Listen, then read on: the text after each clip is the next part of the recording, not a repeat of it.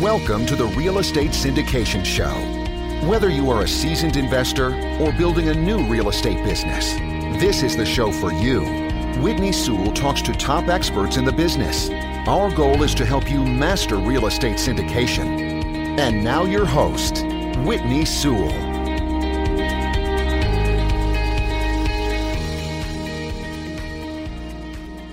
This is your daily real estate syndication show.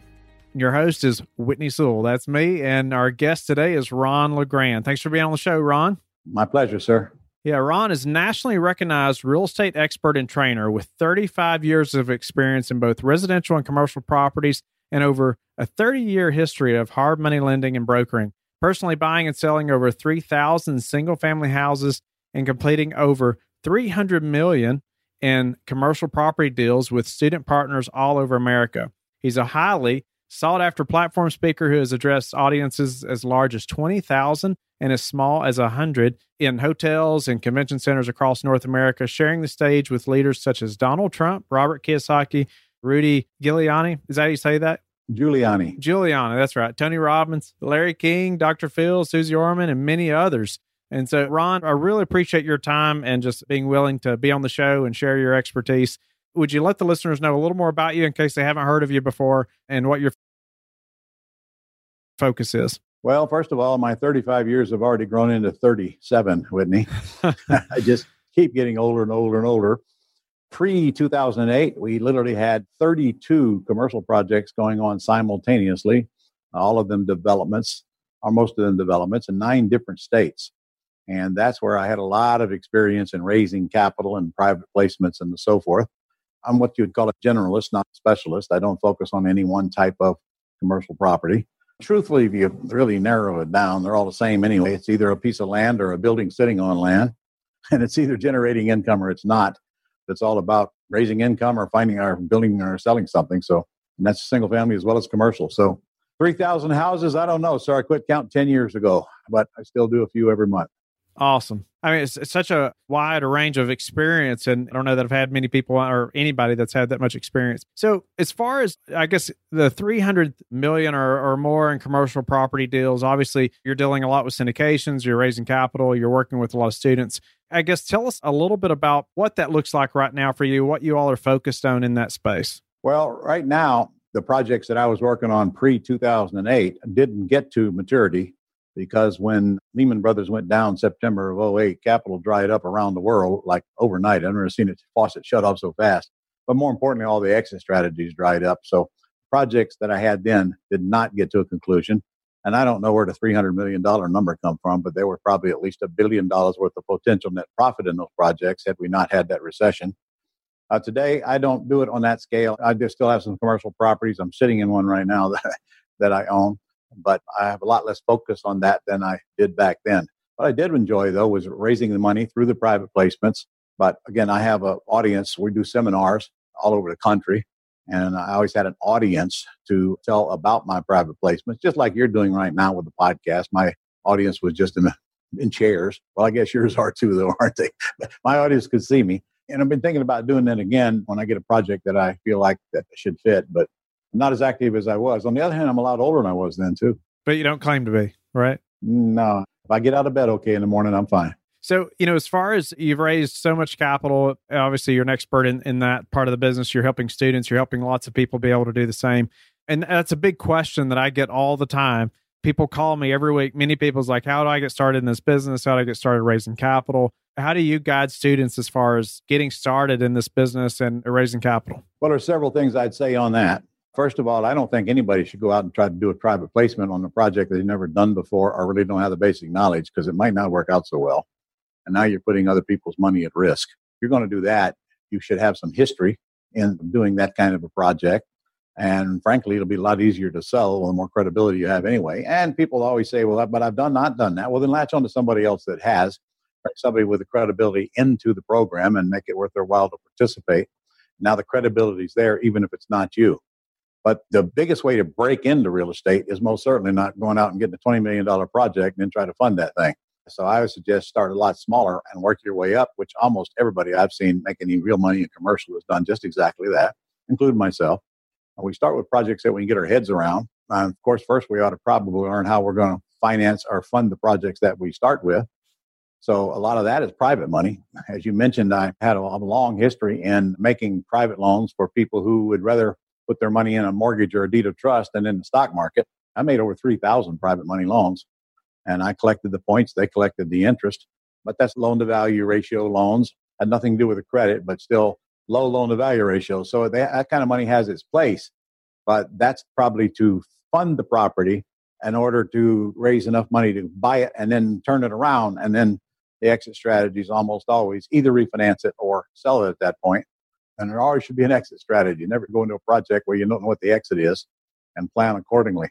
I always tell everybody, Whitney, you better know the exit before you go in the entrance, because your offer to purchase will hinge largely on your intended exit strategy. That's great advice there, always knowing the exit before you go in the entry. I really like that. And I've made that mistake early on myself. And you're counting on that sale, right? You're building toward it. Yeah. Or the refi. That's right. And then, as well as I do in our world, in the world of income producing commercial property, we'll know what the thing is worth before we even close the purchase. If it needs turned around and stabilized, the value is going to be dependent on the income, net operating income. So pretty easy. We don't have to go get an appraisal on an apartment complex that has 200 units and 120 of them are vacant, because I don't know what that appraisal is going to be worth anyway. Nobody's going to accept it. But we know what the net operating income will be once we turn it around and get the tenants in that thing based on some homework and comps that we do. And so when we get to that point, now we know what the after repaired value is. So that will, of course, guide our offer to get into it. And then it's just a matter of, okay, if the seller is going to get money right now, where's it going to come from? Multiple sources of that. And then at what point do I have to be at before I want to go for a refi? If that's the case, there are formulas. It's a formulaic approach to that, as you well know. That's my debt coverage ratio, or DCR as they call it. And that will determine how much of a loan I can get. Well, I can be figuring that out before I ever even make the offer to buy the house. And that's the whole point about knowing the exit before you go in the entrance. I like that. And could you lay out just maybe some buying criteria that you've stuck by that's proven successful when looking at commercial property? Yes. Well, I'm not the guy that's going to pay retail price for it. Those are the folks we sell to, and there's plenty of them out there. In fact, most of the investors looking for the commercial properties are looking for cash flow. They're not really seeking out a great big bunch of equity in a property. However, I'm the opposite. If I buy a commercial property, Whitney, it's got a problem. Either the property's got a problem or the seller's got a problem, or both, because I can fix that problem. By the way, if I can't fix it, I won't buy it. But if I can fix that problem, I'll build in my own equity. Therefore, I have a reason to actually do the work to turn this thing around. And if there's not a problem, then I'm not going to buy it at a low enough price to make me want to go do all that work, raise the money, and so forth. So in other words, I kind of like to get paid for what we do. I mean, there's a thought. And an 8% return on investment is not going to work for me if I'm active. So the whole goal is to find properties that need fixed, or find land that needs developed and rezoned, and then do it and then sell it at retail price, not buy it at retail price and just go for the small cash flow. As you remember, a lot of people that had equity pre-2008 didn't have that equity post-2008. So it's not about equity. It's about cash flow and what can I get out for when I think the time is right, and how much money will I make in the process. Nice. So what are some creative ways that you've found where you found the problems like you're referring to? Let's say a large multifamily, 100 plus unit. Very easy. It's got a large vacancy factor and it probably needs rehabbed. When those two things are there, nobody's asking retail, that's for sure.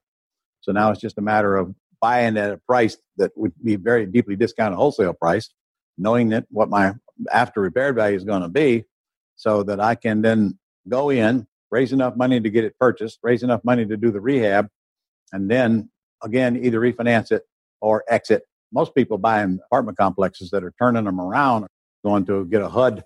I find, in my experience, the big entities, the hedge funds and the like, they don't want anything to do with a turnaround. They're only interested in the properties that are stabilized so they can get their single-digit return and hopefully an upside when they decide to sell it. Well, I'm going to be the guy that presents those products to them. So in an apartment complex, almost always they're going to have a large vacancy factor and need a lot of work. Sometimes 100% totally vacant. There's a couple of those way back because the bank repoed and cleaned everybody out. And unfortunately, most of the time when they repoed, they waited too long to clean everybody out, and the neighbors came in and gutted the units while the bank was messing around with them. But anyway, it's all about math, isn't it? Yes. So would you say the majority of those properties are going to be C class or B class? I mean, when you find them like that? I would say the majority are going to be C, because hard to find properties in A and B classes where they have been let to go to pot like that, to where they're to the point to where I'd be interested in buying them. It's just math and law of supply and demand. The big companies that are buying properties, there's such a big market for them, especially right now, especially apartments, that a B class is likely going to get closer to retail price than wholesale price when it's sold. Okay. So is C class something like you lean more towards to finding more value? Yes, only because that's where the deals are. Okay. In my experience. And what about finding some opportunities like that? Maybe you can give us some pointers on ways you found them besides driving around. Well, contrary to some people's belief, I always like LoopNet, loopnet.com. People say deals on LoopNet. Well, they couldn't be more further from wrong. There are a lot of deals on LoopNet. As long as you know what to look for and understand some easy to pre-screen factors, such as large vacancy. In fact, if the property's got a net operating income, I probably don't want it, because that means it's probably more closer to retail than wholesale. In other words, if it's not making any money, it can't have an NOI, net operating income, until I get in there and turn it around. Of course, that also makes it worth a whole lot less money. So that's what makes me interested in it. Well, I can find those on LoopNet. And then, of course, almost everything we bought came through some kind of a commercial broker. Sometimes you just ride down the street and you see a sign in front. In fact, one of my favorite things is land, because A, there's no tenants, and B, there's really no turnaround unless I want to build on it. Many of my projects, I bought land at underzoned and then changed the zoning, and also sometimes got them approved. Good example would be a housing project. Let's say I got a 100-acre tract of land a little bit outside of town, but not far out. It's on the path of progress. And, I don't have to drive 2 or 3 miles to get to a Walmart. Well, that land is probably ripe to turn into a subdivision of houses, assuming the market is such that I can actually make money building houses. So I look at that land as if it were rezoned and probably going after 4 houses per acre, for example. So when I can take a piece of agricultural land and rezone it to 4 houses per acre, what have I done? I haven't touched the land. I've immediately doubled or tripled the value of the land without doing anything to it. So that's an easy play. Plus, it's also easy to work with the sellers of these properties to get them to wholesome owner financing, even for short term. And you might need a little bit of money. Somebody's got to pay the engineer to go down and change the zoning, which is all there is to it. I'm not going to anybody's courthouse or anything. There's people that'll do that for a very small amount of money, and they know what they're doing. So I just sit around and wait for them to get it rezoned, and preferably approved for X number of units per acre. And immediately the value goes just like that. So the easiest exit strategy then would be to just sell it off to a builder and let them take it from there and develop the horizontal and building houses, which anybody building a house is always looking for land. And of course, they prefer developed lots, but that means I got to raise more money and do more work. So I'd probably just sell the land off as is. How long would you typically have to hold something like that? That totally depends on where you live and the process of getting it rezoned and how long that takes. And also the market. If your market is hot, obviously it'll be gone before you can even get through the process. You get a contract and buy it, and they'll buy it whenever the process is complete. If it's not so hot, well, I don't know. But again, it all depends on the market. If we're going up market, then I might sit on it less than a year. If we're in a down market, it might take 2 or 3 years. But good news, the market's always changing. Somebody's always going to want that land. So what have you seen to be some of the hardest parts of the syndication business for you? The answer is very simple. A syndication is worthless if you don't know how you're going to sell the units. So the first thing I would ask you, if you were asking me, should I do a private placement? I would say, who's going to buy the units and who's going to sell them to them? And if you don't have an answer for that, you might as well save the legal fees, because you're not going to get anywhere with it. Nice. So what about students? What are some of the biggest problems that students have or people that you help and mentor? Well, the first biggest problem is getting some education, because if we don't get that, it's all for naught. We're not going to get off square one. So you should go to people who are qualified to help you with that education and latch on to that. And then, of course, the second biggest problem people worry about is, where am I going to get the money? Well, that's just a matter of getting trained on how to buy these properties without your money. I actually do one time a year, I do a 4-day commercial boot camp here in Jacksonville, Florida, where I live. First day is 14 ways to buy commercial property without money down. Some of them need money, don't get me wrong, but it doesn't have to be your money. And that's the whole key. There's so much money out there chasing deals. So much money. You'll never get to the bottom of the trillions of dollars of money out there chasing deals. And what are they going to do with it? Stock market? where it's safe? I don't know.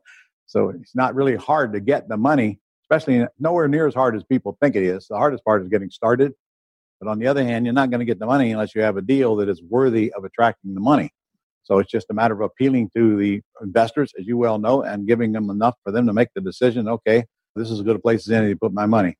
So again, starts with education, and then it continues with the ability to, where am I going to get the money to do this project? Because I'm not going to go firing offers out on properties. I have no idea where the money's coming from. In fact, you see a lot of guys doing that out in the industry right now with the sole intention of wholesaling the property. Of course, sometimes it takes them a while to figure out you don't wholesale a 200-unit apartment complex like you do a single-family house. Buyers want to do a lot of due diligence, and there's time that's got to go by, and hard to tie up a property long enough to go through that process and wholesale it. I'm not saying it's not going on, because it is, but if I make an offer on a commercial project, I'm going to want to know where the money's coming from before I make the offer. No, I like that. And what are some ways you advise so you can know where the money's coming from before you make the offer? Well, private placements is one of those, or just getting a few people you know to put up the money. But the easiest thing to do is to work with a seller and get some short-term seller financing so that you don't have to raise that much money. For example, on my land thing. Now, I don't know of a builder that'll actually close on a piece of land hoping it's going to be 4 units per acre until it is 4 units per acre. So they'll sit around and wait till it's rezoned before they'll buy it. However, if I got a piece of land out here and my engineers went down and checked with the zoning department and don't see any reason why this can't get rezoned, I might just go ahead and buy the land because I'd really rather own it. But if I do, then I'll probably get the seller some kind of a down payment, but not a very big one, and then let them owner finance the balance. I did a lot of deals with a 2 or 3 year balloon and no payments and no interest. I'm not going to make payments on a piece of vacant land, I'll tell you that. But that doesn't mean the seller won't work with me because, A, they get a little money now, and they know darn well I'm going to raise the value of the property, so it's in their best interest to just let me do it. Hey, worst case, I don't pay them. The property's still worth more than it was when they met me. So all I need money for is a down payment and whatever the engineers charge me to go get it rezoned. And frankly, that's never more than just a few $1,000s. So I don't need to raise much money. Say I'm buying a piece of property for $500,000. I give the seller $25,000, $50,000 down. Well, he can either raise that or I can ask the seller to subordinate and let me borrow that $75,000 on their land as a first mortgage from a private individual, which is, of course, very easy to get. It's a very low loan-to-value ratio. Now, I'm going to make payments on that loan maybe while I get the property turned around, but why don't I just borrow it from the private lender and let it accrue interest? So I'll give you principal and interest at the same time somebody buys me out of this property. So remember, I'm not borrowing from loan sharks like me. I'm borrowing from individuals who would rather have a higher rate of return than they're going to get at the stock market. Safely secured on a first mortgage that with a very low loan-to-value ratio. That's called subordination, by the way. I asked the seller to take a second and allow me to get a new first on their property. So I'm using their asset to raise the money to turn their asset around. Interesting. Yeah, vacant land. Pretty easy to do on vacant land. So what is a way maybe that you have recently improved your business that we could all apply to ours? Well, businesses, I have several. I even own a restaurant, okay, which everybody should own to see how easy the rest of the businesses are. And I have a book out called The Less I Do, The More I Make, Whitney. In fact, it's on Amazon. The less I do, the more I make. And it's all about automation, systemization, and delegation. And the older I get, the less I want to do of anything. So I mastered the art of delegation.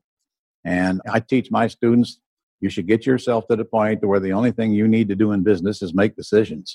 Make the big decisions and let everybody else do all the other stuff.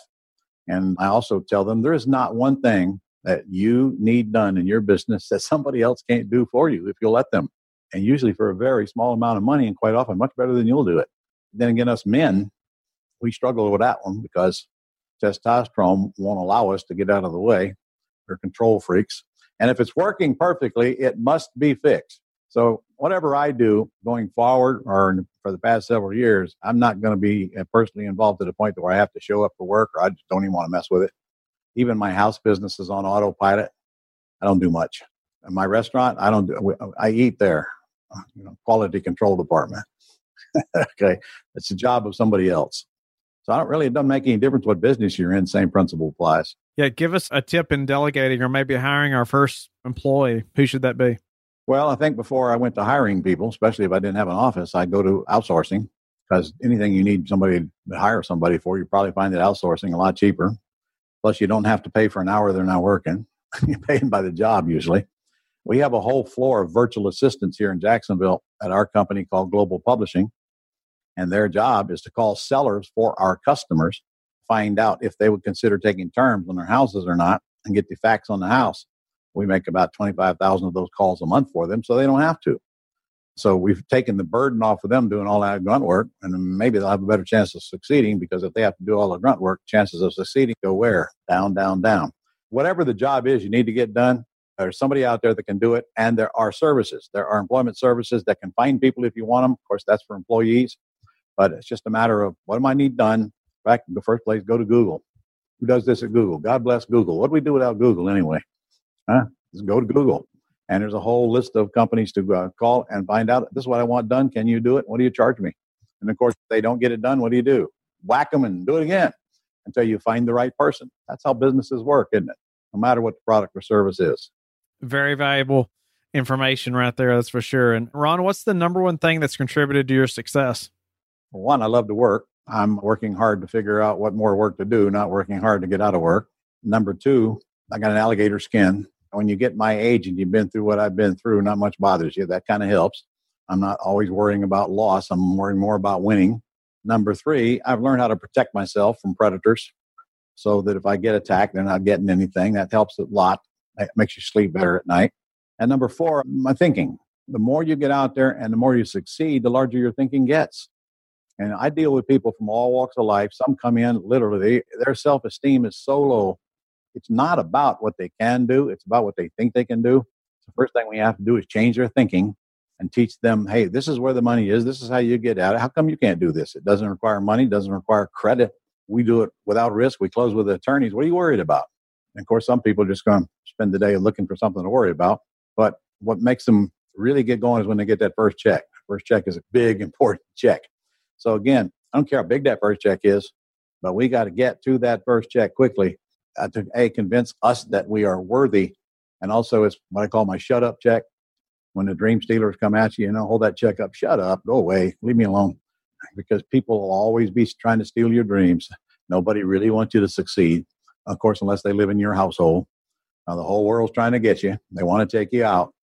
And when you come to grips with the fact that they're not on your side and they're not your friend, regardless of what comes out of their mouth, they'd really rather just see you fail so they could wallow in self-pity with you. This is called alligator skin.